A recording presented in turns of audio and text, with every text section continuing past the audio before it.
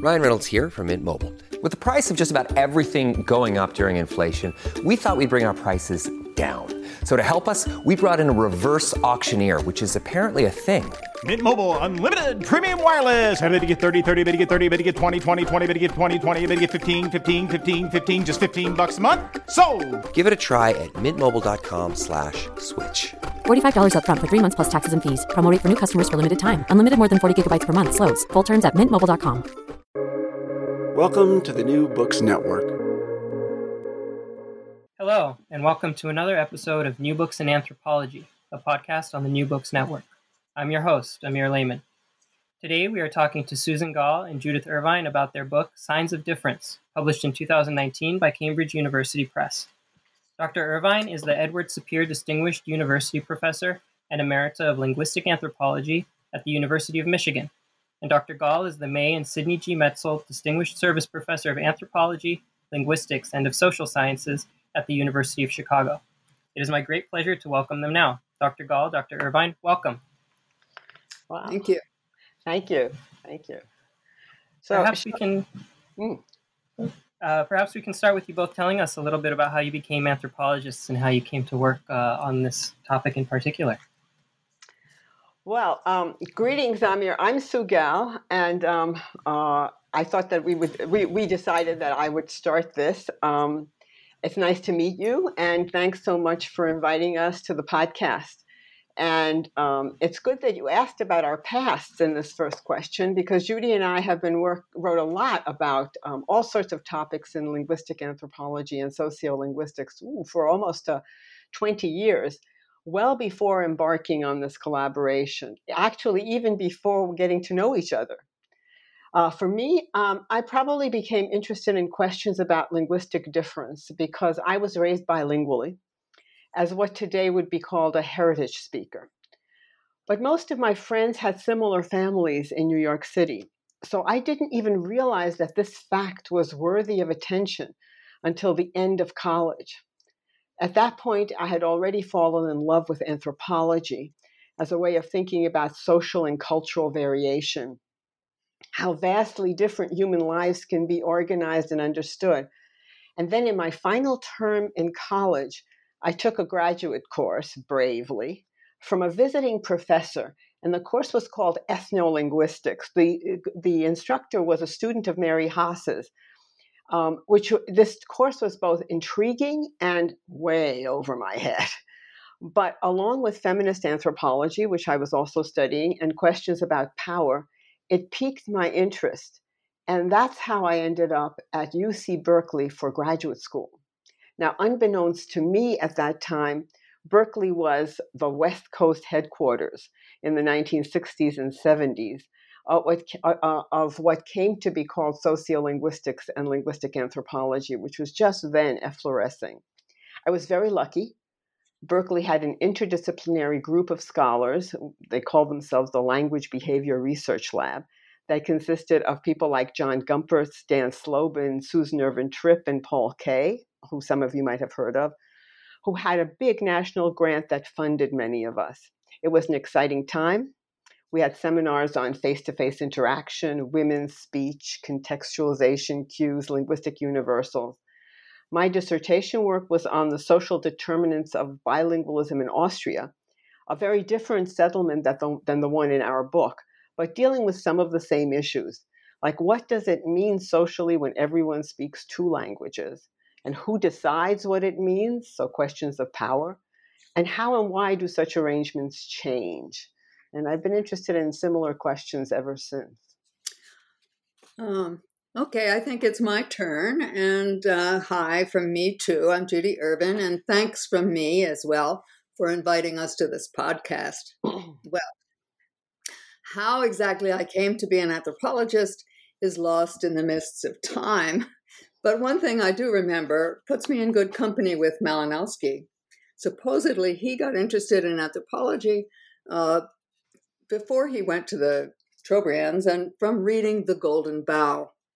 And when I was about 12 years old, I would sneak into my father's study where I wasn't supposed to go when he wasn't there, and I would read passages from that very book. The purple prose, the mysterious rituals and all these things, they all seemed very titillating. Well, to me at 12. Anyway, also, though, as with Sue, my family was very multilingual. And although I was not really raised bilingually, there was a lot that sank in anyway. And the atmosphere was certainly one that involved attention to language. My older sister tried to police the situation a bit because she wanted to make sure that she and I sounded American, not weird like our immigrant parents. So, in college, I was an anthropology major. There wasn't any linguistic anthropology, but I decided I wanted to take something unusual, so I signed up for Arabic, which turned out to be taught with a very anthropological approach, maybe unsurprisingly because the instructor was Mary Catherine Bateson, the daughter of Margaret Mead and Gregory Bateson. My main graduate training was at Penn, the East Coast headquarters of what, as Sue said, became sociolinguistics and linguistic anthropology. It was an incredibly exciting program. We students really felt that we were on the cutting edge of something, and that is just such an experience for students that I would like every student to have that. It's not necessarily as easy as it was for me to have it. But anyway, I studied there with Del Hymes, Bill Labov, and Irving Goffman, among others, and David Sapir for African linguistic anthropology. In fact, in my first year, I hadn't decided I wanted to go to Africa, but David gave a party at his house. He'd worked in Senegal, and he was playing Senegalese music in the background.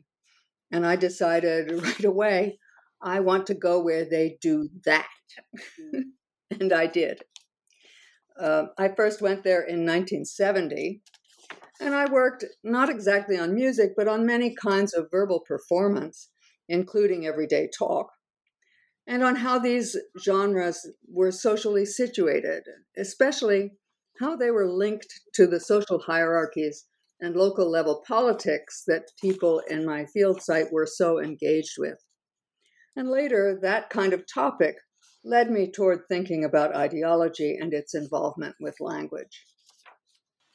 It's wonderful to get a sense of what informed your interest in this book. So you begin the book by describing the concept of language ideologies. So could you explain for us what that is and why semiotics are particularly well suited for its analysis? Okay, I'll begin on this one. On the concept of language ideologies. Language ideology is basically ideology that is focused on language or talk or discourse. And it concerns how ideas and assumptions about language are linked with power and politics. It's also, therefore, about differentiation because power relations are concerned with difference. So in some social domain, who has a greater say than somebody else? Whose social or personal projects get to move forward, or at least to move ahead more easily? Well, language ideology as a focus of research in linguistic anthropology took off after about 1990, after people working in the field had become increasingly interested in language's intersections with political economy. Sue and I actually each wrote papers on that separately.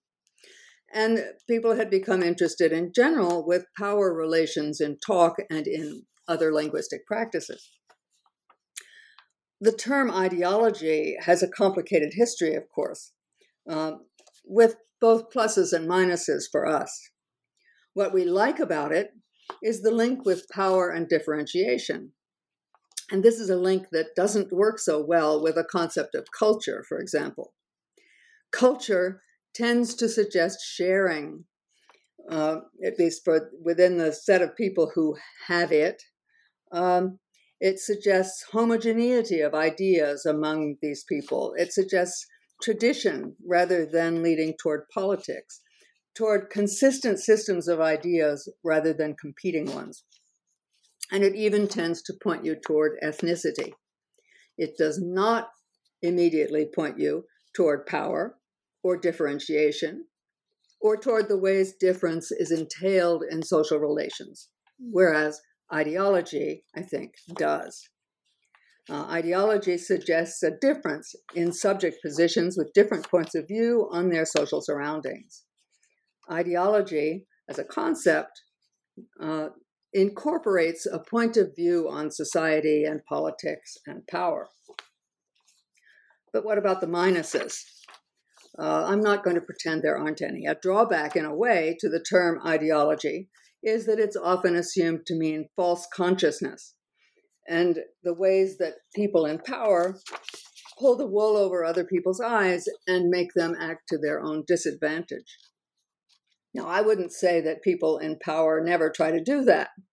Sometimes they may even succeed. But if you talk about false consciousness, that implies that you, researcher, analyst, know the truth in some absolute sense. And I don't think that we want to claim that we have some unique handle on truth, even if truth is what we seek. But besides that, if everything somebody believed were totally false, they couldn't survive. So their beliefs, their view of the world, must at most be only partially false. We find it more appropriate to think of ideologies as partial. Partial in that they represent only one perspective on the world, among others, and partial because they are interested in the political sense of interest, connected with social projects. But even this problematic aspect of the term ideology about false consciousness has its better side in a way. Ideology in common parlance is usually something other people have, while we have a truer idea about what's going on. So it already entails a differentiation of ideas. And during the Cold War, Americans would talk about Soviet or communist ideology, for example, and the same applied vice versa.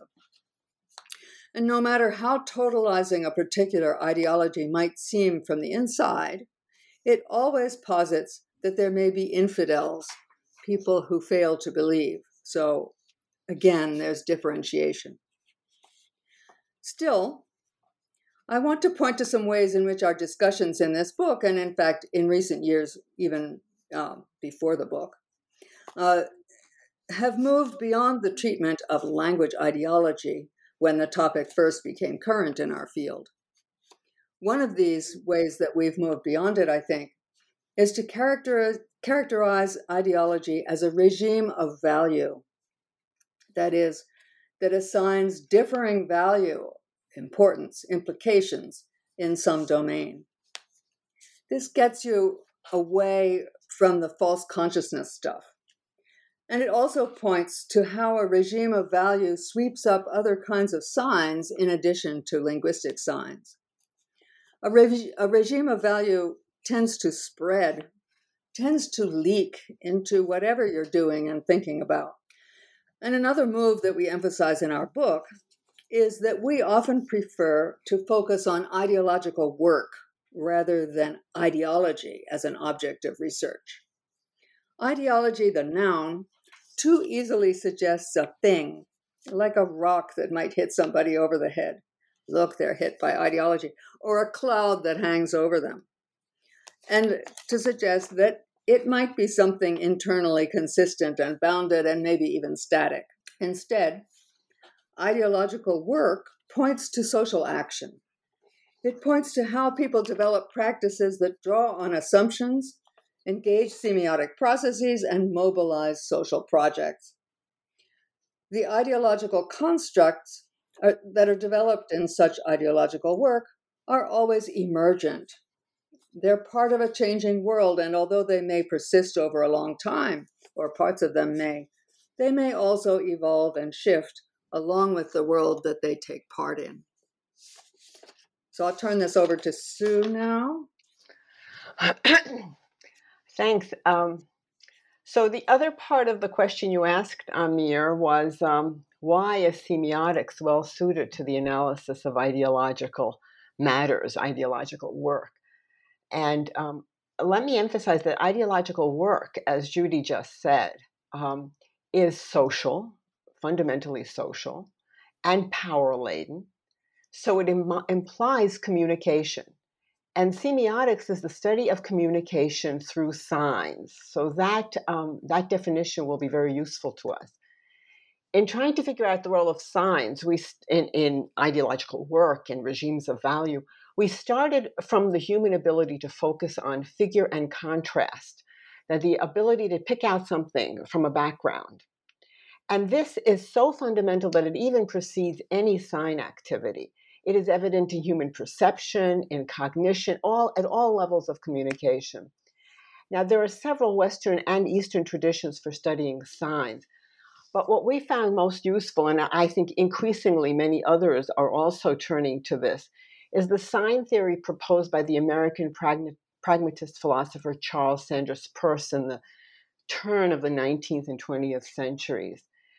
For Peirce, who was kind of a strange bird, but very smart, anything in the world can be a sign if it is taken to be a sign by someone. Now, of course, there are conventional sign relations, as in language, and also some conventional ones like the proverbial, where there's smoke, there's fire, so smoke is a sign of fire. But what he said is that we can ask of any material or cognitive or emotional phenomenon, any phenomenon, what does it mean? What can it be a sign of? And in fact, in our book, we considered all possible phenomena. Language, of course, remains important, but also gestures, clothing, material objects, music, non-human phenomena, even stuff like storms. And it can be all considered in a single framework. Now, this focus on interpretation, on what you take to be a sign and what the sign can be pointing to, actually matches a direction in sociolinguistics these days that is attending to what they call listening, as opposed to only speaking. So what we asked in our book is, how do existing regimes of value direct attention to even the simplest noticing of something as possibly a sign, and then a sign of what? And we also took very seriously the idea that signs and communication are matters of action. I think Judy also pointed to this just a minute ago. Action and meaning are two sides of a coin. Through acts of attention, people notice a phenomenon and make guesses that it might be a sign, and what it might point to, its object, the semiotic object, which need not be a thing, but some phenomenon. And then they might act on that knowledge. So we have this continuing chain of action and uptake.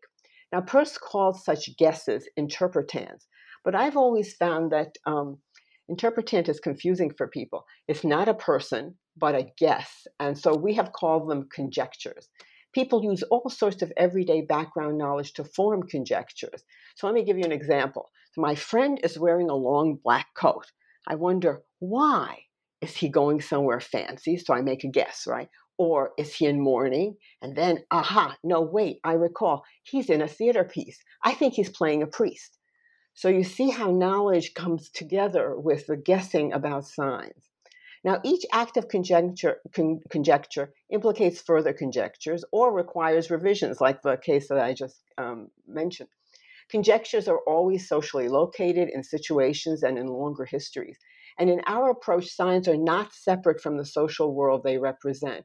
It's not a matter of deciphering a code. It's a really big difference between Peircean and other kinds of semiotics.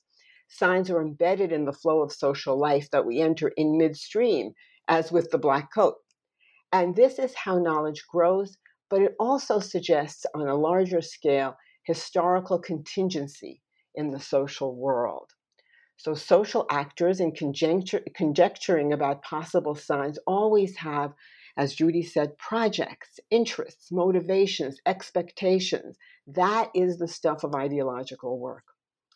The kind of discourses and knowledge practices that a person has access to, which will vary according to the person's social location, that constrains the kind of conjectures they can make, defining their perspective, their point of view. Now, if we're going to think about point of view, it implies that there are other points of view and comparisons between them. And one thing I've always found really interesting is that comparisons are ironic. You have to posit some kind of similarity to make a comparison possible. Yet comparisons usually discover difference. And our book is called Signs of Difference, as you said, Amir. But it is equally about how people categorize signs and everything they stand for as possibly similar. We should also remember that comparisons are never innocent. Situated comparisons of people, projects, cultural materials, as much by us as by other people, these comparisons create and reproduce politically powerful differentials. And this is the way power works, through comparative valuation of people types, social worlds, that is defining what is valuable, what is persuasive, or what can be taken for granted in social life. We have found that the same semiotic process undergirds our own comparisons and those of others, and we will come back to this. It's a very abstract process that we have proposed and posited and tried to show exists. I'm going to say just a few words about it now so we can return to it later. So first, as I mentioned, attention, contrast, and background knowledge are where we start. They enable a person to posit something as a sign, an indexical sign, guessing what it points to or is produced by. An index draws attention. It tells us nothing more. You need a further conjecture that posits possible qualities of the indexical sign in comparison with some other index. Speaking often indexes the speaker. Say a person is heard to speak slowly. But as you know, slow is always a comparative quality. You have to compare it to something that's fast to decide what counts as slow. So slow is compared to a person who speaks fast. That comparison forms what we call an axis of differentiation, a juxtaposition of the perceived qualities of those indexical signs. And then by a process we call rematization, and we will get back to the mysteries of rematization, contrasting qualities perceived in the indexical signs are taken to resemble the qualitative contrasts in what the signs are taken to index. And that's how you can hear slow speech and fast speech, and it seems to depict something about the slowness and fastness of the speakers themselves. Now, what kind of difference of slowness and fastness? Well, that's going to take a lot more work, a lot more ideological work. Is it that fastness is smartness, like thinking fast, or does it mean that you're over hectic? And slowness, does that mean that you're thinking slowly and are stupid? Or does it mean you're laid back and leisurely? So there's a lot of interpretation to be done here, but the basics of rematization have to do with this relationship between the signs and what they're supposed to represent. And I said taken to be representative of the object because these conjectures are not observations, they're not real evidence, they are part of ideological work. Another aspect of differentiation is something we've called fractal recursivity. That is, the contrast of qualities created by the axis, in this case I was saying fast and slow, is reiterated, comparing larger or smaller sets of objects using the same contrast. So I'm sure everybody has the experience of relatively slow, let's say, speakers, even within the group of fast ones. So you have nothing but fast speakers, but even within that, you can subdivide and make relatively slow ones, and that's fractal recursivity. And finally, erasure. Very important. Erasure makes some phenomena invisible, whether it's linguistic forms, types of persons, or particular activities. They just go unnoticed. In fact, we found that whatever doesn't fit the ideologized schema gets ignored or explained away. So that's the first introduction, and we'll come back later to how these work together, and also in the ethnographies. This is also wonderfully fascinating.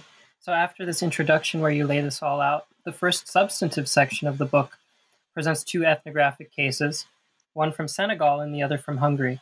What place do these cases have in your larger agenda? Okay, I'll start off on this one.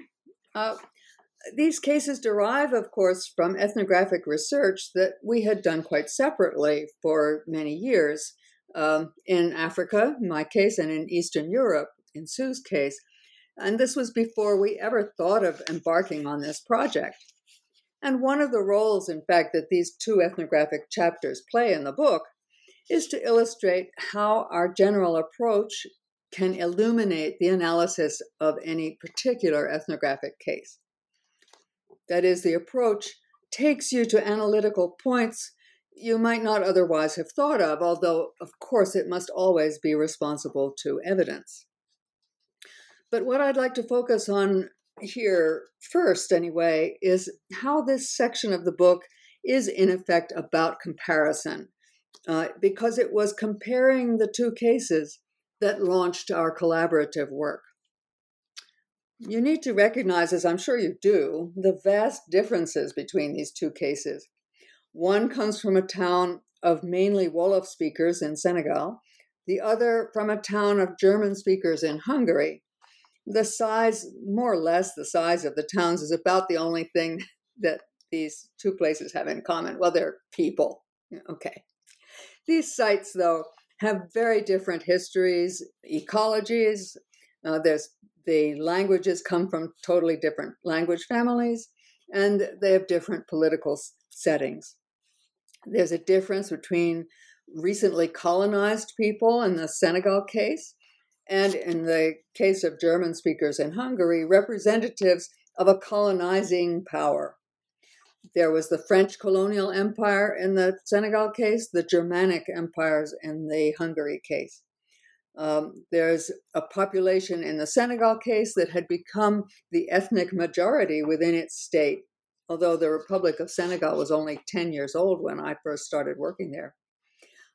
Anyway, between that ethnic majority and a population of German speakers that had become an ethnic and linguistic minority within its state, Hungary. I could go on about the differences. That the point is that there's nothing in the specific histories, languages, political settings, or dominant economies that would lead you to juxtapose these two cases. So we were surprised to find that, nevertheless, they revealed some common themes.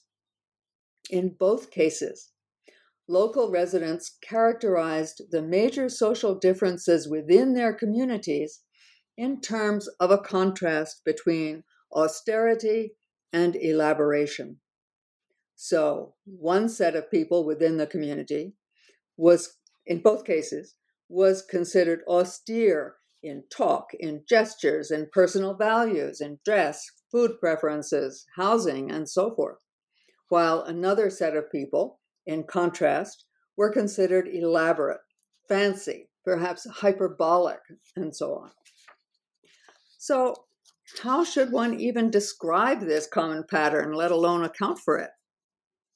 We felt that we could only do so by moving to a more abstract kind of discussion, independent of the particulars of language, history, economy, and so on, though still responsible to those particulars as evidence. Our move was into semiotics as a way of capturing the differentiations people in these two places were attending to, the many signs of social differentiation which these people were assembling into the broad tropic contrasts of austerity versus elaboration. We certainly don't want to claim that this particular trope will be found everywhere. In fact, as we looked into the ethnographic and linguistic literature on other parts of the world, we saw various tropes being drawn upon. The point is, instead, that the semiotic analysis enables comparisons one might not have thought possible. And it allowed us to explore how ideological work applies in many domains, linguistic and otherwise, in more detail.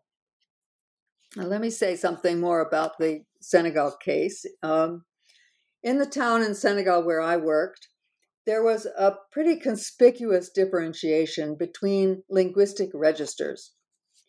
These registers, that is, these different ways of speaking, were linked to modes of performance and verbal genres, but they were also linked to major social categories, to the types of people who were thought to be the main users of one or the other register.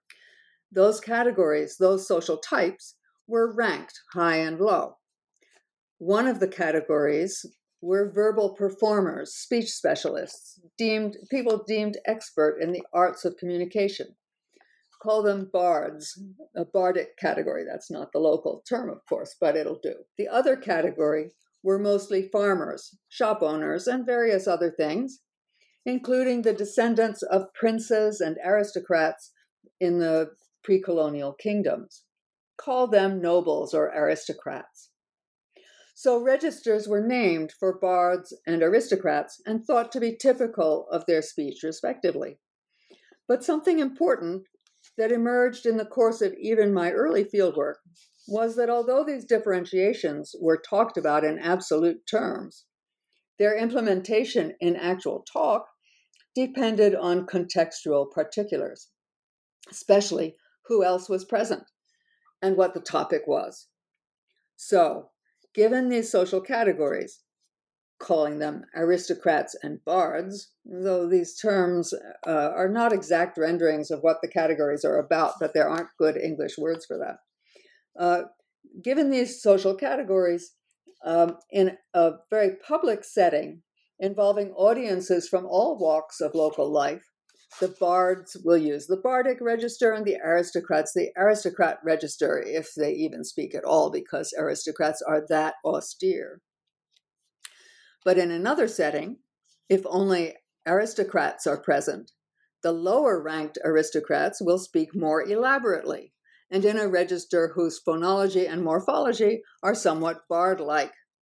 And so they will contrast with the more terse, plain speech of the higher ranked aristocrats. And it's noticing this pattern in my first fieldwork. That was what led me in the direction of what became a concept of fractal recursivity in our book and in our later writing. And the semiotic analysis applies to this case in other ways too.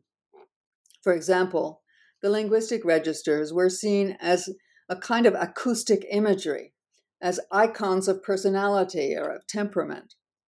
Austerity in talk, a terse style, low pitch, simple, plain syntax, for example, characterized the aristocrat register and was supposed by the locals to reflect an austere temperament and to be a sign of self-control that aristocrats were supposed to have. The contrasting bardic register, with its complex morphology and syntax, loudness, high pitch, and rapid speed, was supposed to derive from a flamboyant personality. That is, it was taken as a sign of that quality in the personality. And that acoustic imagery concerns another part of the semiotic process of differentiation, the one that we call rematization. However, where there are differentiations, there are also unifications too. So when those lower-ranking aristocrats and higher-ranking aristocrats are assembled in some scene where bards are present too, then, lo and behold, the aristocrats are unified, exhibiting behaviors in common, as opposed to what the bards are doing. And one can move to a yet wider grouping. The linguistic registers of Wolof come together in contrast with French, where the Wolof ones were locally thought to be austere, demonstrating self-control and so on, in contrast with the elaborate, hyperbolic French. Well, that is a matter of a local linguistic ideology, of course. In Sue's case, the German speakers in Hungary, the particulars are different, but one can still see similar semiotic processes at work. Sue? Oh, thanks. I hope my microphone is turned on. So let me add some comments. First, on the similarities between the two cases. As Judy implied, people think of artisans and farmers in the German-Hungarian town where I did one of my fieldworks as people types. But they also think of them as voices, or that's another way to say some of what Judy was saying, that anyone can take on these voices if they know how, similarly to the Wolof case. The stereotypes among the German-Hungarian bilinguals are strong, and the voices are voices entirely within German language, two different registers or two different, many people call them dialects of German. So they're strong for the elderly. And even though there aren't really very many farmers or artisans anymore in the town called Boy, nevertheless, this differentiation of the town, this social and linguistic differentiation, lives on. Now, as Judy pointed out, the qualities we found, to our surprise, were quite similar in these really vastly different two towns: austerity and elaboration. But elsewhere, other quality contrasts could well be the focus of attention. In another Central European town where I did earlier ethnographic work, a Hungarian minority in Austria, so kind of the flip side of Germans in Hungary, there were striking dialect differences between people who lived close together, the same sort of situation as in the Wolof and in the German-Hungarian case. And the dialectologists were baffled. Why are they not affecting each other and speaking like each other? They chalked it up to religious differences. They missed that religious differences are understood locally as character traits: hardworking Protestants versus easygoing Catholics, with lots of other stereotyped qualities and customary differences and clothing differences swept up in that differentiation. Too often, I think, we sociolinguists have been satisfied with naming correlated ethnic or religious or geographic categories without attention to the interactional and semiotic processes that Judy and I are calling attention to. So let me say a few words about the differences from the Wolof case, which are also, I think, really interesting. People in the German-Hungarian town categorically denied any hierarchy between artisans and farmers.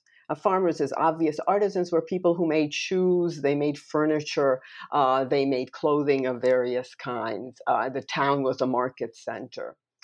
Unlike the Wolof case, where ranking was important, these bilinguals created an impression of equality between rich farmers and rich artisans, and they were engaged in erasing or ignoring poor people altogether.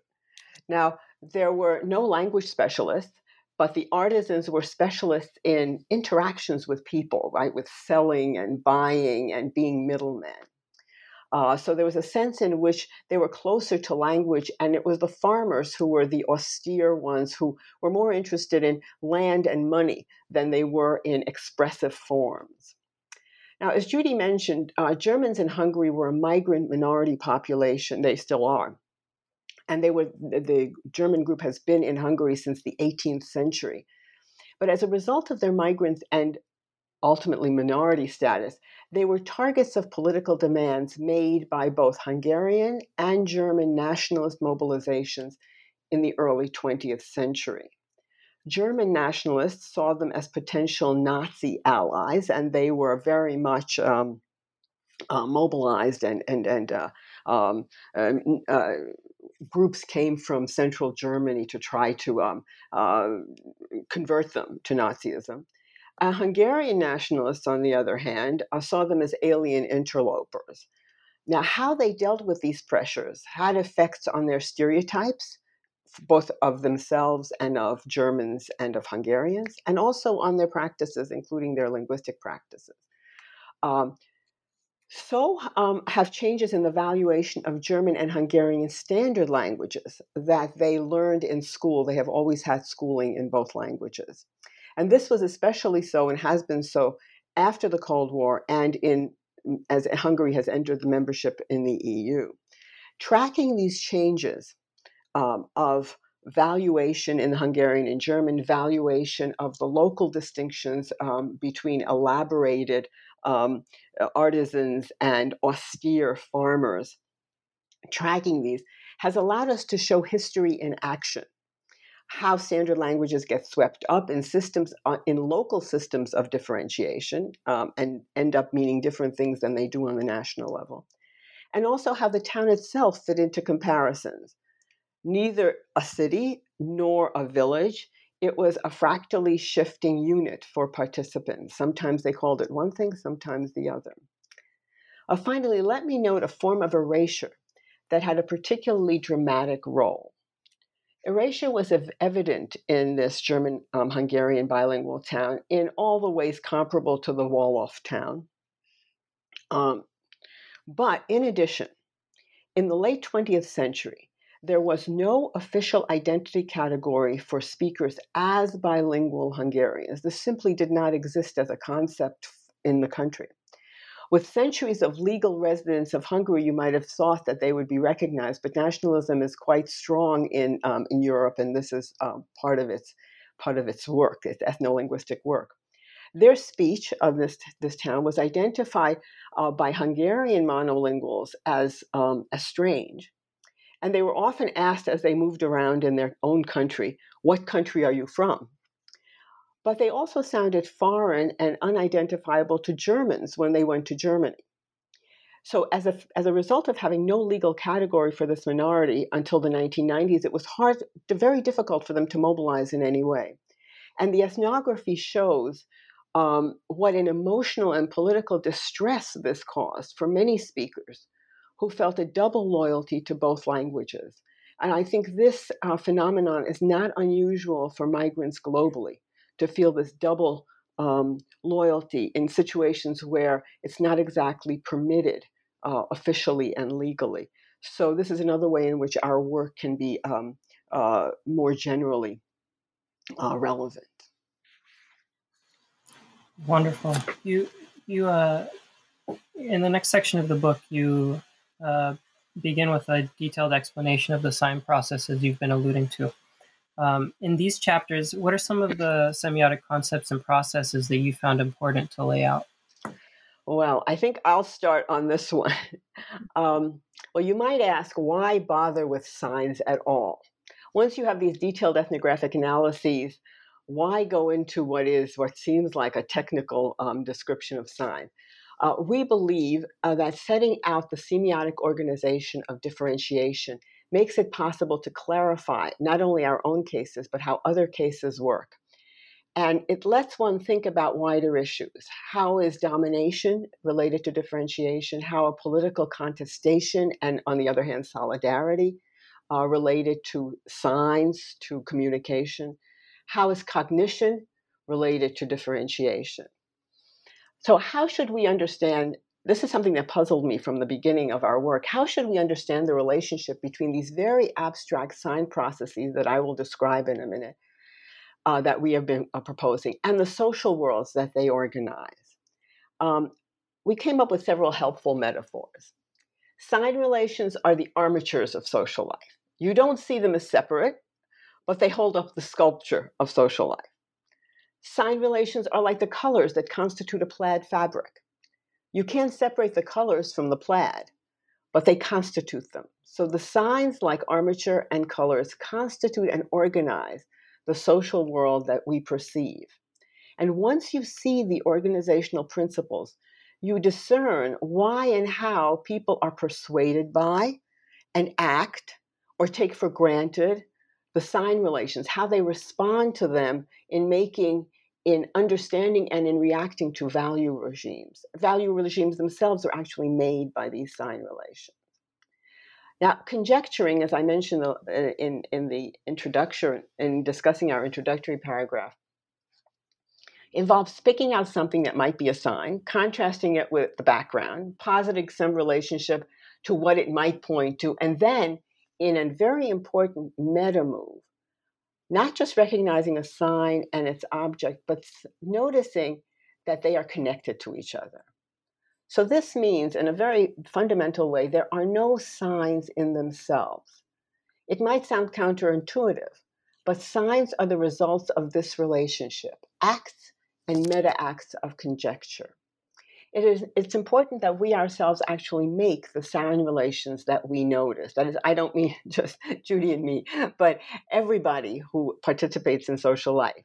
So we make the sign relations that we notice. Yet, after we do this, the work of doing so is erased. It seems as though our guesses had nothing to do with creating the sign relations.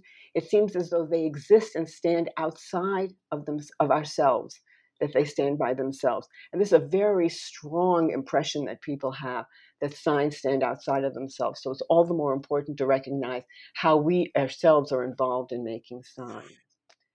Conjectures reflect the social locations and vantage points of those who make them. And there are always many vantage points, many perspectives, stances in any social group, no matter how small. Conjectures always occur in a chain of interpretive responses. Knowledge grows as you communicate in these chains. So let me give you a brief example from the book of a chain of conjectures. Suppose you're walking down the street on your morning walk on your block in the city, and you notice a dark spot on the pavement. What is it, you might ask, as one often does? Is it paint? You notice that the grass on the lawn next to the spot also seems to be wet. And that could be an iconic sign. Iconism is similarity between the pavement and the grass, both suggesting wetness. Okay, conjecture. What would be they're both wet. One is the sign of the other. What could the wetness be an indexical sign of? That is, what could have caused it?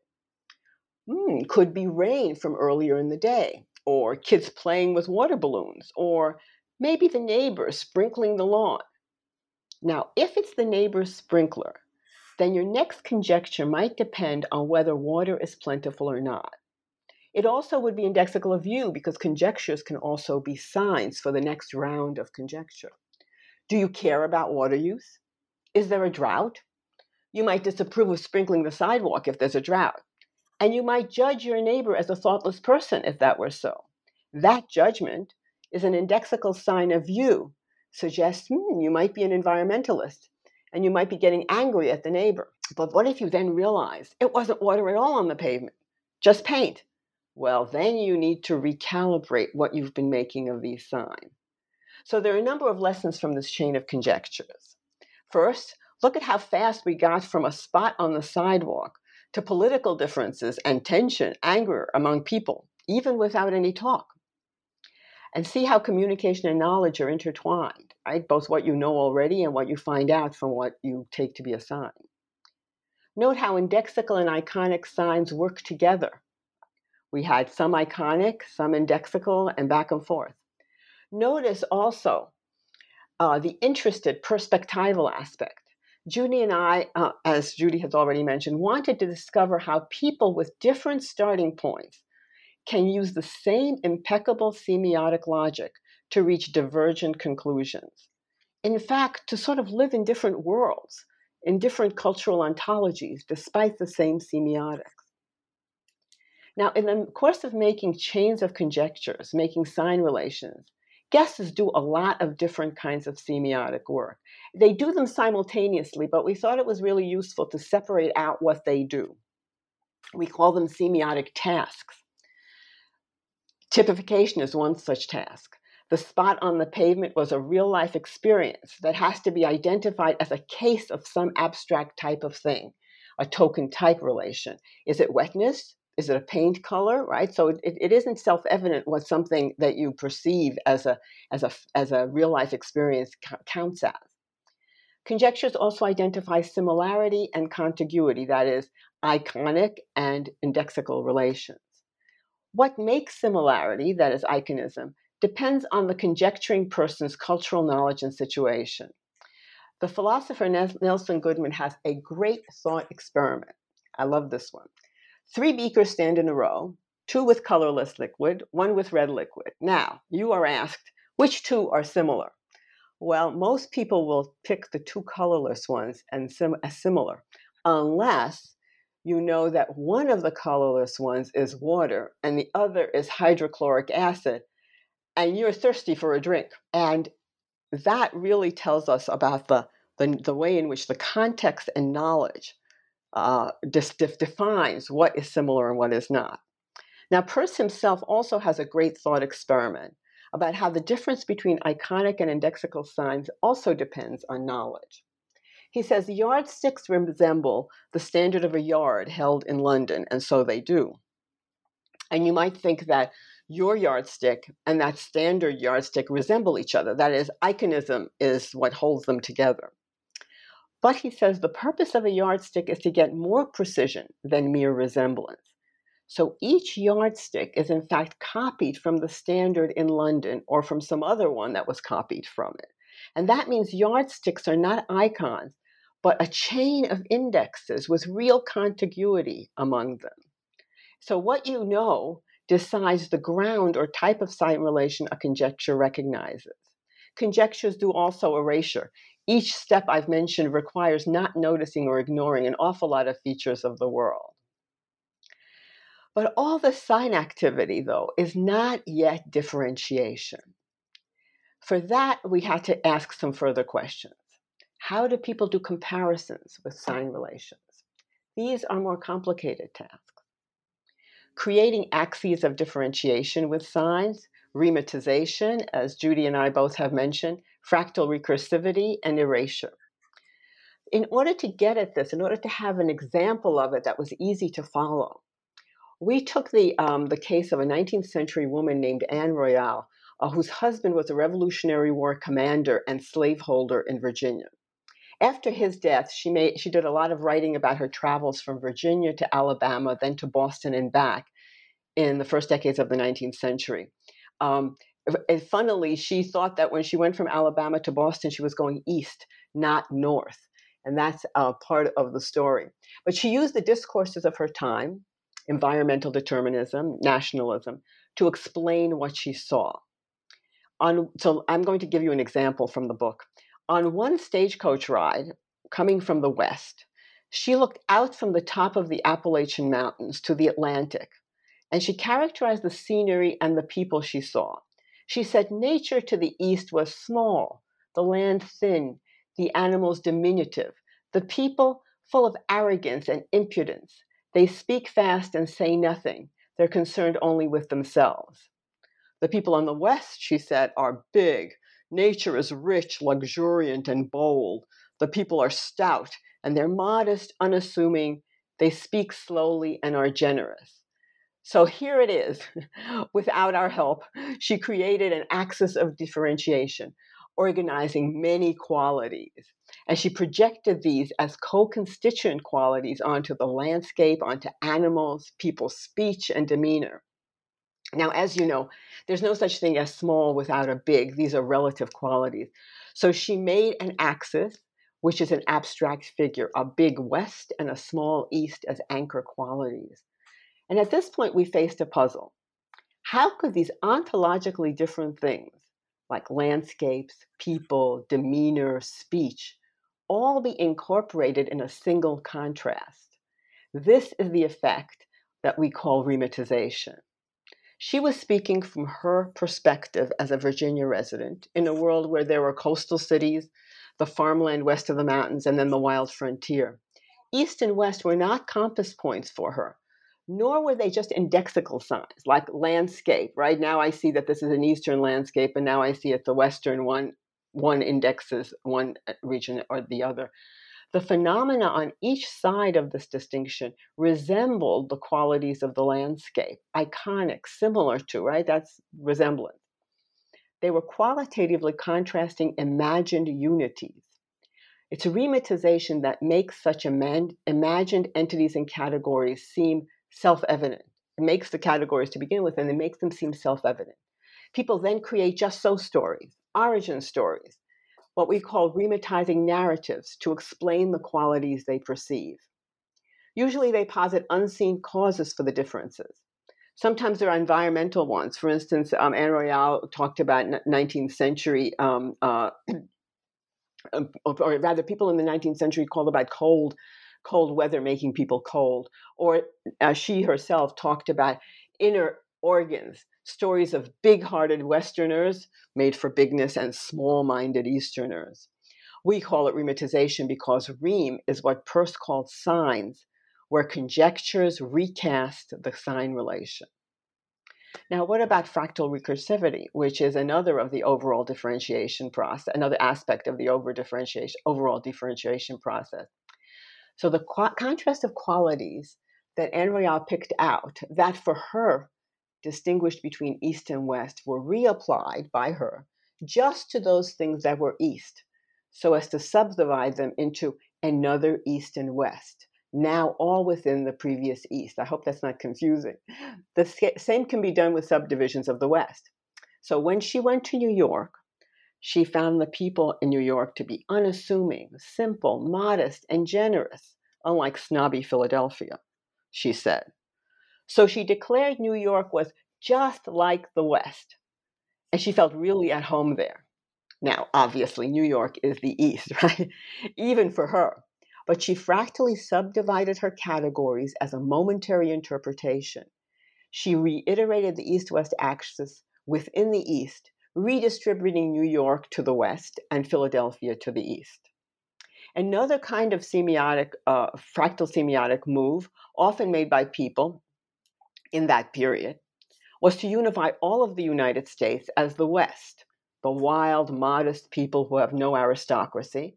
I hope you recognize that as the US, while Europe remained the East, tamer landscape, arrogant people, social hierarchies, aristocracies.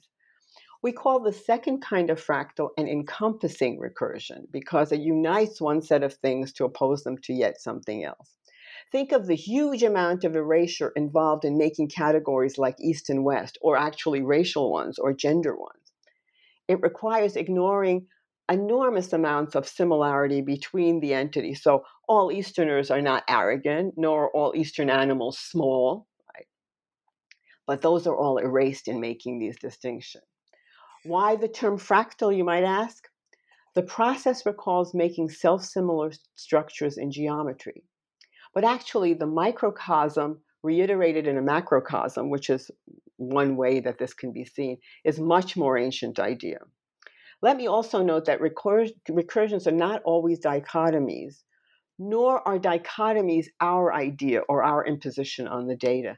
They seem to be hugely common in the world wherever we have looked, and they are very likely based on cognitive figure and ground, which is a dichotomy, a perceptual one, and also linguistic deictics, such as I and you, which also is a dichotomy.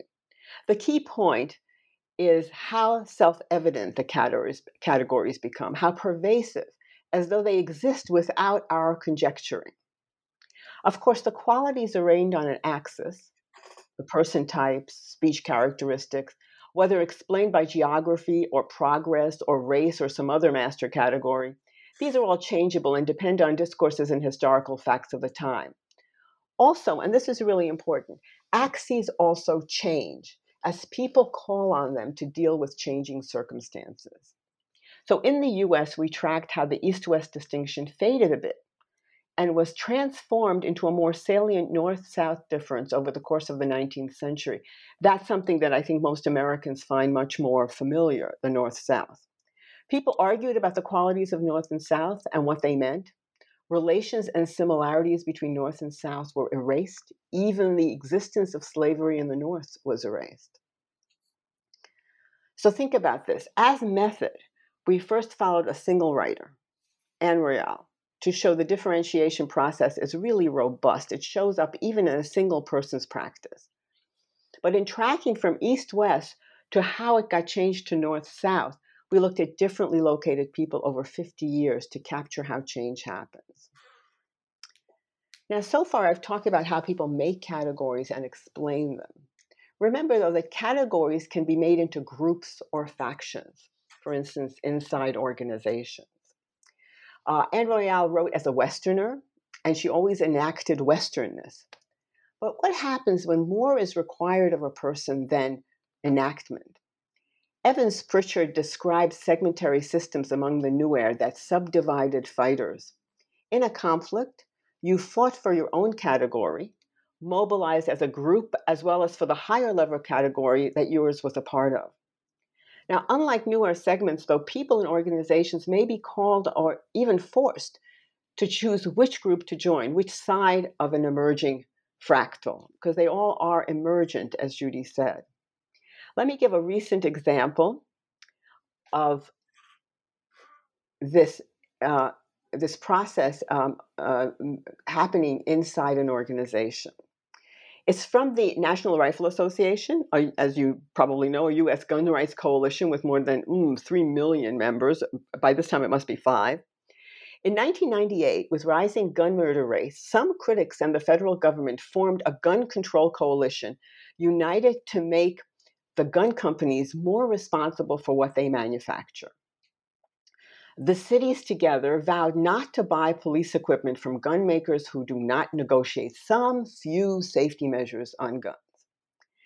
This gun control coalition, I'm calling it that, but that's actually an easy thing to do because that's what they were doing, faced off against the NRA's gun rights coalition. That's what they call themselves. Now, the CEO of Smith & Wesson, the country's largest gun manufacturer, was himself an NRA member.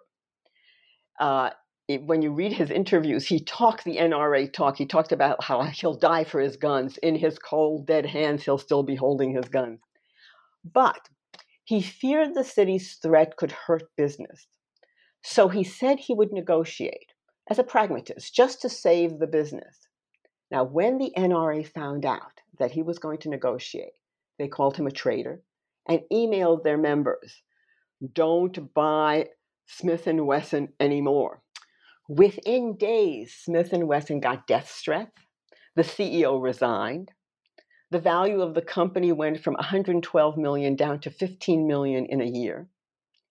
This, for our analysis, was a subdividing fractal and a dramatic power move by the NRA. They identified a gun maker as being anti-guns. That is, they reiterated an axis of differentiation within the gun rights coalition that separated loyal gunners from supposed anti-gunners, who were, weirdly and ironically, the manufacturers of guns. What an irony that the NRA almost destroyed a major gun maker. This is a semiotics of purification and polarization that our scheme of semiotic processes has a real ability to grasp. So now on to cites from Judy. The third major section of the book begins with the question of where one might locate ideological work. So how do you use the concept of a site to address this, and how do you see that site linking to other sites of ideological work? Okay, this one I will speak about. We spoke earlier about the move from ideology to ideological work. So in this section of the book, we ask, in doing research, where do you look to see ideological work? And what research strategies can help you find it, observe it, track it? Ideological work involves processes of attention and the semiotic activity that flows from it. For example, and here I'll indulge in a thought experiment too, imagine a city street. A few people are passing by, minding their own business. And then somebody stops, puts on a funny hat, takes some objects out of a bag, and begins to juggle them. And some of the passers-by stop to watch. So suddenly we have a new scene with new activity and new uptake. The passers-by shift from civil inattention to focused attention on the performer. There's uptake. Maybe they say something to each other or to the performer. Maybe after a while, the performer puts the hat on the ground and the other people, who've now been constituted as audience, put coins in it. Maybe people talk about the juggling afterwards, evaluating whether it was well done, whether it's a good sign of civil society and public spaces and the kind of thing that will attract tourists to their city. Or, on the other hand, whether it's a sign of unemployment and poverty, that people like the juggler can't make a living and are reduced to scrounging for pennies by performing juggling and trying to get some coins out of it.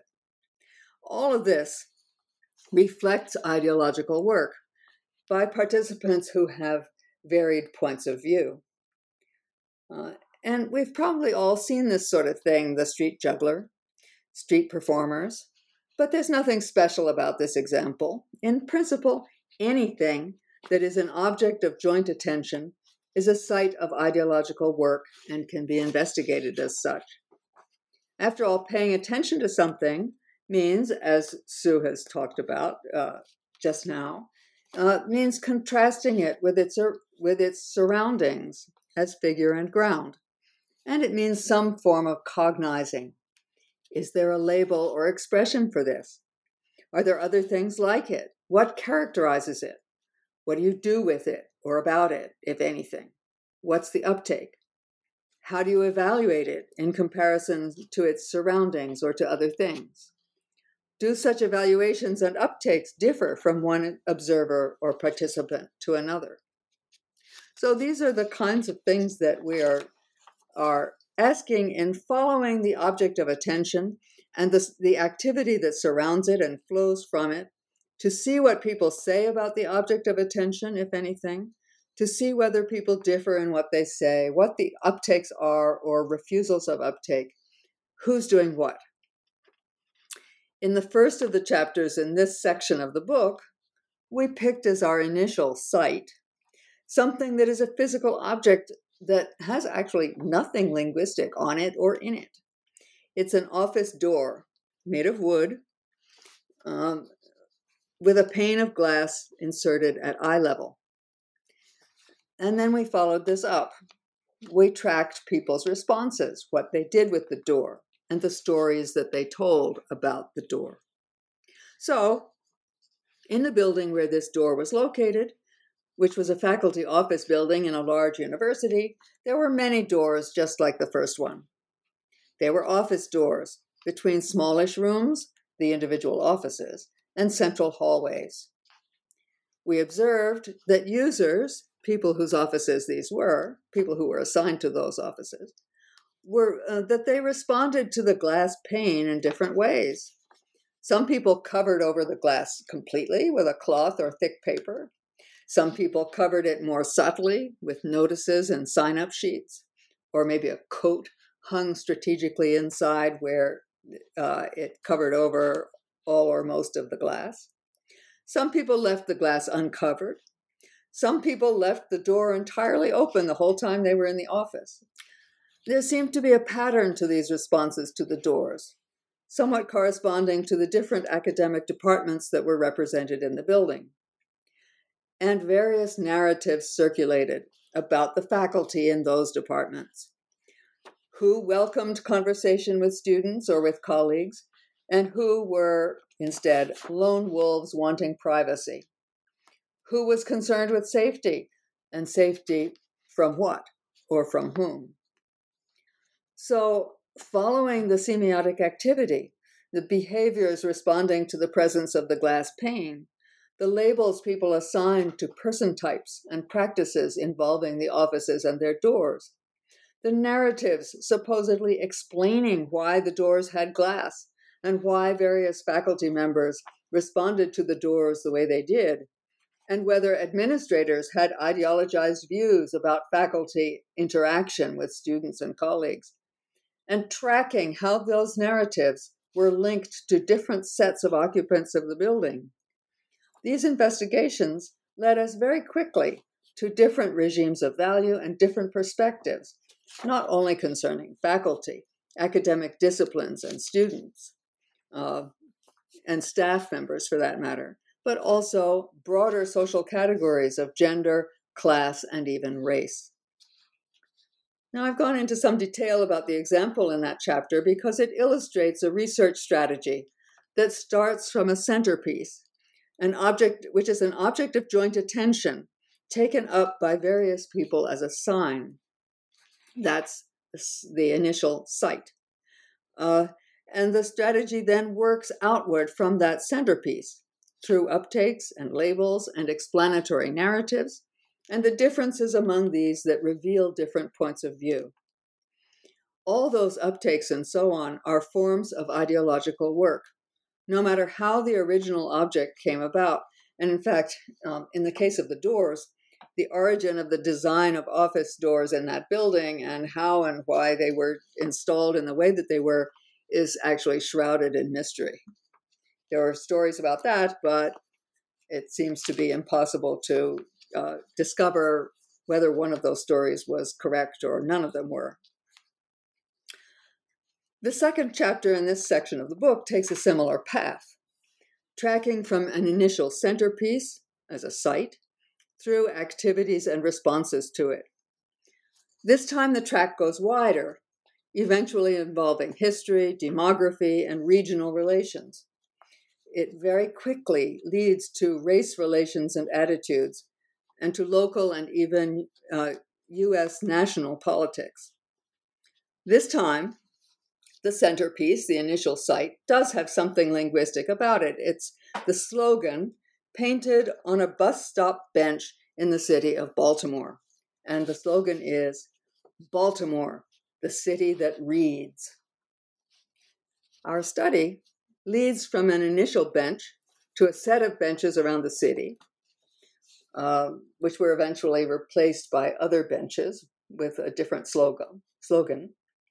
It leads to various people's responses to the benches and to the slogans, to city offices in charge of the benches and their decoration. And this takes us to the political history of the city, especially its mayoral campaigns. In the many kinds of commentaries about the slogan and the benches that appeared in newspapers and other venues, I tell you, there were so many commentaries and so many snide remarks about the city that reads. Baltimore, the city that bleeds. Baltimore, the city that reads at a third grade level, and so forth. Our personal favorite, Baltimore, the city with delusional park benches. Anyway, in the many kinds of commentaries, we could observe sharp differences between insider and outsider points of view. Insider to the city, outsiders to the city who might be living there but define themselves as only passing through. Sharp differences between Black and white residents of the city and ideas about relations between them, and people's varying support for Black and white political candidates.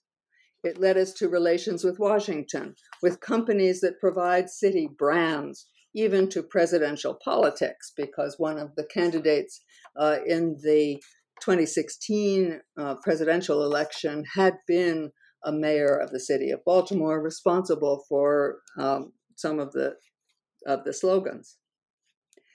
The main point of this chapter is to show how the semiotic activity in a site branches outward, leading to other sites, and how these branching relations engage regimes of value, social differentiations, and perspectives on linguistic practices and the social world. The branchings, with all the contrasts and the relations across boundaries that are involved in them, are what's important. It's a feature of this research strategy that you do not begin by drawing a boundary around what you want to investigate and then look inside it. There's no notion of a bounded universe of data, because boundaries and the relations across them are exactly what you're concerned with. It's difference and differentiation. It's not internal homogeneity. Implicit in this method and in this research strategy are changes in scale, and scale is the focus of the third chapter in this section of the book. Scale is implicit in the centerpiece method because you're working outward from particulars to wider networks of linked sites and social relations, and the ideas about those. And scale is also inherent in the semiotic analyses we've discussed in earlier sections of the book. So fractal recursivity means that the same contrast distinguishes categories at different degrees of inclusiveness. It's a kind of scale jump, using the same differentiating principle for comparing categories that have some other scope. But scalar judgments are interesting in themselves as sites of ideological work. People make scalar judgments all the time. In fact, many languages have scalar evaluations built into the grammar and comparative constructions. English does this, for example, with comparative adjectives. There are other ways English does this, but this is one that's really built in. So, for example, this plant is green, this next plant is greener, the third one is greenest of all. This restaurant is good, that one is better, this other one is the best. Such scalar judgments depend on the point of view of the person doing the judging. And they might see, in the case of the restaurant or the plant, they might see the restaurant as better than I see it. So, as yet another example, the salesperson in a clothing store gushes, "That dress is so you," while I disagree, and how does she know anyway whether it's me or not? Well, in this chapter, though, we also call attention to some ways that scale is thought of in the social sciences, and the natural sciences too, for that matter. One way this works is in geopolitical units, town, province, nation, state, and other such categories that are both geographically and politically defined. It's very common to see these units taken for granted as the meaningful scalar framework for social science research. Demographics, economy, language repertoires, and so on can often get assessed within that framework. A difference between this kind of scale and the one about goodness or not of restaurants, or you-ness of dresses, is that the geopolitical one is not a personal evaluation, at least not usually. Instead, it's subject to legal conventions, international agreements and the like, involving officialdom and collective decisions. It's, of course, recognized that national borders and city limits are things that have been decided by people at some point and can even be altered. But they're institutionalized, and changing them can be very complicated and difficult, as is well illustrated by the Brexit process, the UK's withdrawal from the European Union. That's been so complex, has taken years, and has consequences that have not yet all played out. Notice, by the way, the tendency for personal evaluations to get swept up by efforts to institutionalize rating scales and monetize them. That's not irrelevant. Systems awarding stars for better restaurants, movies, purchases on Amazon, and so on. Evaluation itself becomes scalar in terms of the evaluating body, how many people, or how institutionalized the group of evaluators are. And meanwhile, as we also discuss in the book, there's another kind of scaling that purports to be even further removed from human decision-making and difference of opinion, such as the metric system for measuring distances and quantities. It's a system devised to be objective, to be absolute, to be not subject to local particulars or personal whims or differences of perspective. In our book, we call these scaling systems non-perspectival or aperspectival, as opposed to the perspectival ones involved in fractal recursions or in any scales that depend on point of view and context. Progress in science, whether in natural science or social science, has sometimes been measured, notice scale again, measured in terms of how distanced its framework is from any personal or local or context-specific judgment. How well does it represent some view from nowhere? And we'll even see some of these issues in the next section of the book on linguistic science in the 19th century. So let's turn to that one. Yeah, thank you so much for sharing this great set of research methods. So you mentioned that your penultimate chapter gives us an account of linguistic research in the 19th century. So how were those researchers' agendas shaped by these ideologies of differentiation? I think I'll start on this one. So this chapter was especially fun to write. and I'll tell you in a minute why. We did new archival historical research, as well as including and reanalyzing material which we had each worked on before. And the major thing I want to emphasize is that we wrote the history of 19th century linguistics in this chapter at a slant. The story of linguistics from the periphery. Ultimately, our point is that the methodological issues and universalist ambitions of linguistics that first emerged in the 19th century are still with us. Universalism is obvious. That's what linguistics wants to do, is develop universals of language. And methodologically, even though we now have wonderful recorders, much of formalist linguistics continues to rely on intuitions, on single informants, and to set aside certain kinds of variation and social context. Of course, much less now than in the heyday of the Chomsky period. So we show in this chapter the ideological roots of all of this. Let me give you some more detailed background. We discovered, to our pleasant surprise, that some of the people we had each written about separately, linguists of Eastern Europe and West Africa, of Europe and Africa, actually might have known each other in the tiny world of late 19th century professionalizing linguistics. This was very exciting. So it wasn't just Judy and me who were working together. There were these other people 100 years ago who were also working together. The Hungarian linguist who was of German background, Huncfalvy Pál, and the Englishman Robert Needham Cust might actually have met and talked in Berlin in 1881 at the Fifth International Orientalist Congress.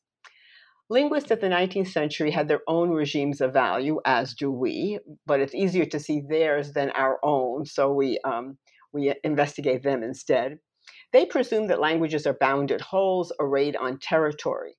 Because such spatial distributions were presumed to be free of human will, they could justify political claims, and there was a lot of that going on in the 19th century. Who do these people belong to? Who do those people belong to? The categories that were supposed to explain language structures and their distribution were big categories like race, geography, language families, progress and evolution, or levels of civilization. These presumptions affected how languages were described, and that is one prong of our chapter, to talk about the way 19th century linguists described the languages that they encountered.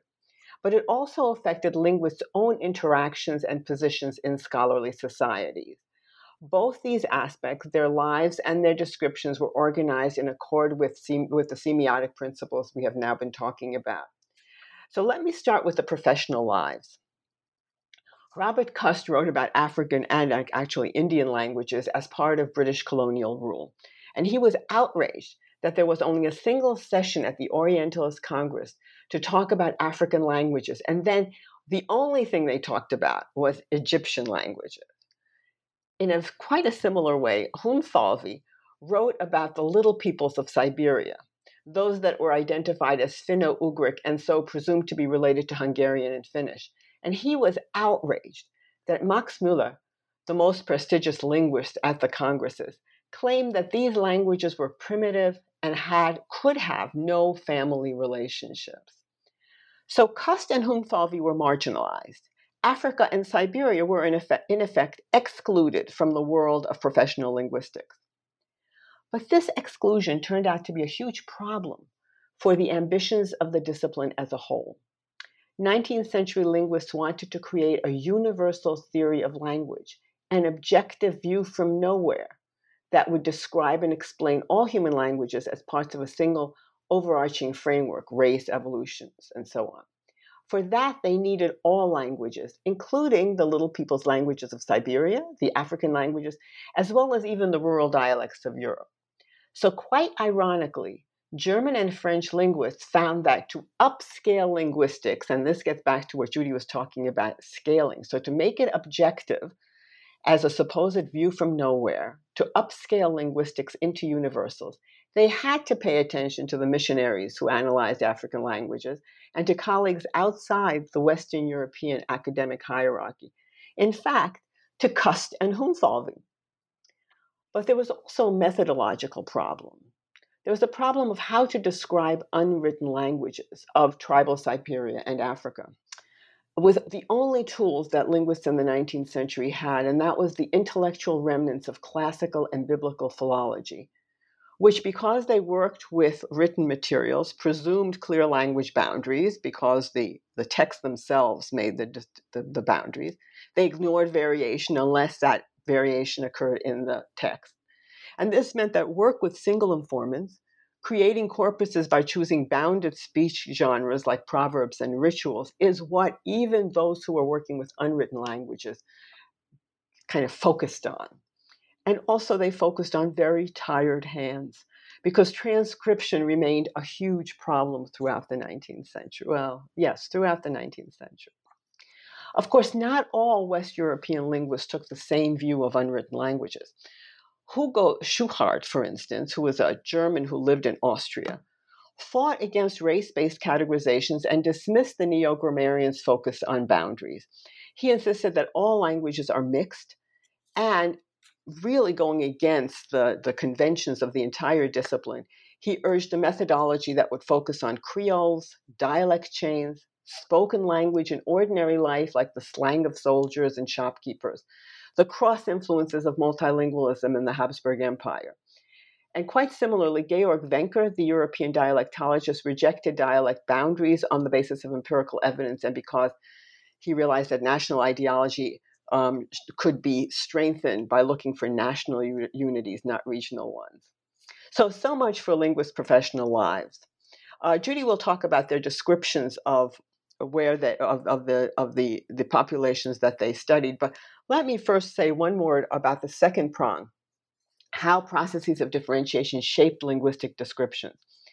The Hungarian and Finnish linguists who went to Siberia to locate the Finno-Ugric-speaking herders and fishers they posited as their kin, managed to find in their tribal myths and rituals in Siberia the characteristics the linguists understood to be features of their own European national stereotypes. In contrast, Hungarians found aggressive, brave, martial people, which is what they understood themselves to be, in contrast to the Finns. They saw the contrast, but so did the Finns. The Finns found calm, peaceful, and hardworking folk. In short, they found the axes of differentiation, rematization, and fractal recursivity that we've been talking about.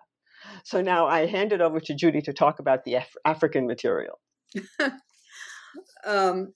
Yes, well, throughout this chapter, as Sue has said, and regarding Africa as well as other world regions, we see the ways that people doing linguistic research in the 19th century were scaling up, reaching toward global classifications, while also confronting the difficulties of recording and analyzing languages on the ground.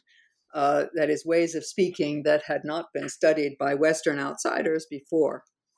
And by the way, I do want to emphasize that the task of doing that, of doing linguistic analysis totally from scratch and without fancy audio recording equipment, is really hard. So it's important sometimes to see past the flaws and possible blinders, not that they weren't there, but to see past them, to recognize the talent and perception that some of these researchers had. But we all have ideologized assumptions about how languages work and how to describe them, and so had these people. Well, an obvious point about 19th century linguistic research in Africa is the way in which it was affected by these global classifications that were accepted at the time as givens, but now are questioned not only in themselves, such as race, racial classifications as some biological necessity, but also questioned as to whether they have anything whatsoever to do with language. And race is a conspicuous one. But so was cultural difference in way of life. So, for example, nomadism as opposed to settled farming, or religion as a large-scale organizing principle. Difference between animism, Islam, Christianity, and so forth. Family organization, political organization, these kinds of societal features could be, or so the researchers thought, could be placed on a scale of cultural evolution from the most primitive to the most civilized. It was simply assumed by many scholars at the time that these features would all be consistent. including race, so that the societies and peoples and languages of the world could be placed on some single ranked scale unproblematically. Of course, it wasn't unproblematic at all. Within Africa, some scholars took race as such a dominant factor that any languages that didn't seem quite to fit some particular scheme contrasting primitive simplicity with civilizational complexity must be attributable to race mixture. Other scholars disagreed. Some of those relied on religion, detecting the influence of Islam in spoiling the structures of God-given original languages, for instance. And some researchers emphasized family systems. They supposed that grammatical gender systems in language must be a reflection of gender relations in family organization. And since European languages had grammatical gender, then any African languages that did must be higher than those that didn't, along with their speakers, regardless of skin color and hair form. And they got into some, they had to do a bit of somersaulting intellectually in order to place some of those African languages as higher than others because of having grammatical gender. And some researchers simply ignored evidence that must have been available to them, evidence of written literatures, for instance. So, for example, the missionary author of one of the first big dictionaries of Swahili averred that the language had never been written before he was doing it. And yet, Swahili already had a large literature, poetry, history, religious texts written in Swahili in Arabic script. And so did some other African languages. While not all researchers claimed there was no such writing, they almost all effectively erased it from consideration. Yet another factor troubling universal schemes was which European power gained control over which part of Africa. And here we can see how the rivalries between European powers were reenacted in descriptions of people, languages, and territories. So German scholars found Little Germany in Africa, with its forests and its tall, brave inhabitants, as opposed to the supposedly lazy and cowardly inhabitants of the neighboring French-dominated zone and the languages that went along with these different qualities. British scholars working in British colonies ignored or denied linguistic commonalities between African languages in their region and those in the French colonies. And those differentiations persisted for many decades in the linguistic literature on Africa, long into the 20th century, perhaps even beyond. Our chapter concludes by pointing to the 19th century assumption that differentiations of language, people, culture, and territory would identify consistent units, rankable on some scale of development, with major standardized European languages at the top. In linguistics, there's been some shift of this image of internally consistent unities to the more abstract domain of grammatical structure. And yet, many linguists still rely on classifications of so-called ethno-linguistic groups that retain many of the older assumptions, if not the conspicuous racial or evolutionary scales. Debates about variability and what it means, about the relationships of peoples to linguistic practices, and about the methods for studying and defining languages, even about language itself as a human capacity, continue to engage the discipline. Thank you for that. It's such a rich historical account, too. So this takes us to the very last chapter of your book, which is titled Avenues of Inquiry. Where do you envision the insights from your book being applied? Who's starting this one? Judy. I am. Okay.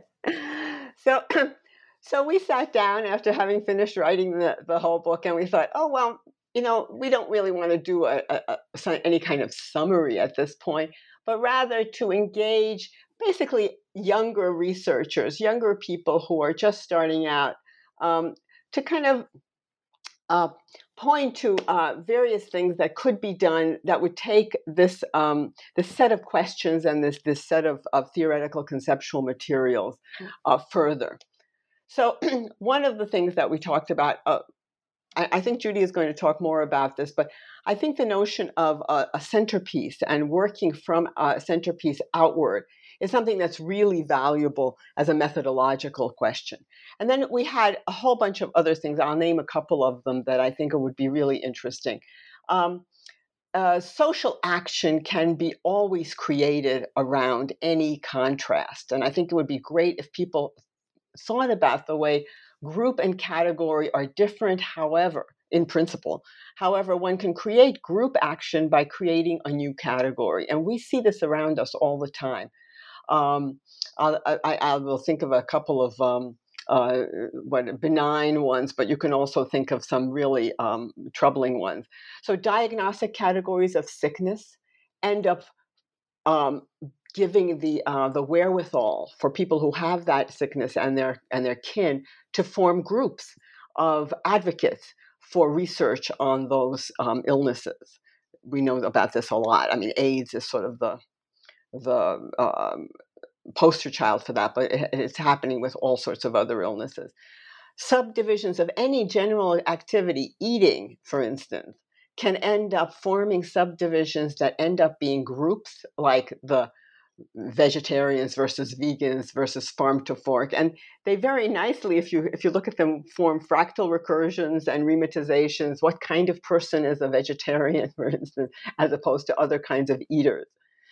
Categories of connoisseurship in wine or other alcoholic consumption. Famously, there's been a lot of work on this, even on coffee, for instance, famously can form groups around the category. So do categories of expertise. This happens even in anthropology, for instance. If there's a new methodology, an interest group forms within the AAA, and then ultimately they might even break off and make a whole learned society that is focused on just that kind of methodology and what it can produce. So one can grow identities of category identities basically endlessly, and often for market reasons. And I think that this is something that is a wide open set of questions and explorations where some work has been done, but other work remains. And of course, as soon as you find categories and groups, you find boundaries, and you will always find oversteppers of those boundaries and defenders of those boundaries. One of the metaphors for overstepping boundaries is the translation, which is being used a lot in anthropology these days. We can always think about how differences are made, but then they're also unmade. How do people break them? And then with encompassing fractals, how do people unify earlier divisions to make new unities and new distinctions? The one that we mention, and I think that it's everywhere these days, is the notion of non-binary gender, which undermines masculinity and femininity. But non-binary gender is also simultaneously opposed to anybody who wants to define masculinity and femininity, forming and encompassing fractal. Some of my students have been writing about this. So the social process of how people enforce categories versus how they break them down seems a really open area for research. I'll just stop there. Okay. I'll take this up and just focus on some of the methodological issues that we hope would provide interesting further directions for research in not only linguistic anthropology, but also in other fields. One really important thing that is the focus of our book in so many ways is taking contrasts and boundaries as the focus of analysis rather than its limits. And we've talked about this in many ways. It is enacted in the strategy of identifying a centerpiece as an object of joint attention, as something from which to work outward, tracking uptakes and lack of uptake too, tracking commentaries and semiotic moves that link to other sites, where always the differences, the relations between the one site and the next one are what you're looking for. And then paying attention to what is not said, to connections someone does not draw as well as what is said. And this is part of contrast, part of comparing points of view. One way a difference in points of view shows up is in what people talk about and what they don't, in what one person emphasizes and another ignores, in the difference between uptake and lack of uptake, expected uptake and its refusal. And then also recognizing that researchers and the people they study are not engaged in utterly different activities. And we hope that that research in the future is taking this point into account, that both researchers and folks they're studying are trying to make sense of what's going on in their social worlds, to interpret the activities and the practices that they observe and in which they participate. While you and the people you study, you are researchers here, while you bring different biographies and experiences and agendas to the table, you're engaging in an interpretive activity along with them. And their interpretations are certainly not all alike. So the contrast between your interpretation and theirs is far from the only interpretive difference that matters. And finally, we still work in a research world in which many people think what you're doing is interviewing people, and that the interview is a window into their minds and you are the scientist distilling what they say. I would hope to see research that attends to semiotic activity of many kinds, that does not bound language off from the gestures, positions, and lives of its speakers, but doesn't ignore language either, that doesn't assume that people you interview are all alike and that interviewing is the only way to go, and that looks at activities of talk as people pursuing social projects that have backgrounds and consequences. And I would like to leave it at that. Thanks so much for laying that out. It will surely be very generative for lots of researchers. So we've taken up a lot of your time, but before we finish the podcast, maybe you can tell our listeners about what kinds of projects you're working on now. Judy, you want to start? Well, I have a few,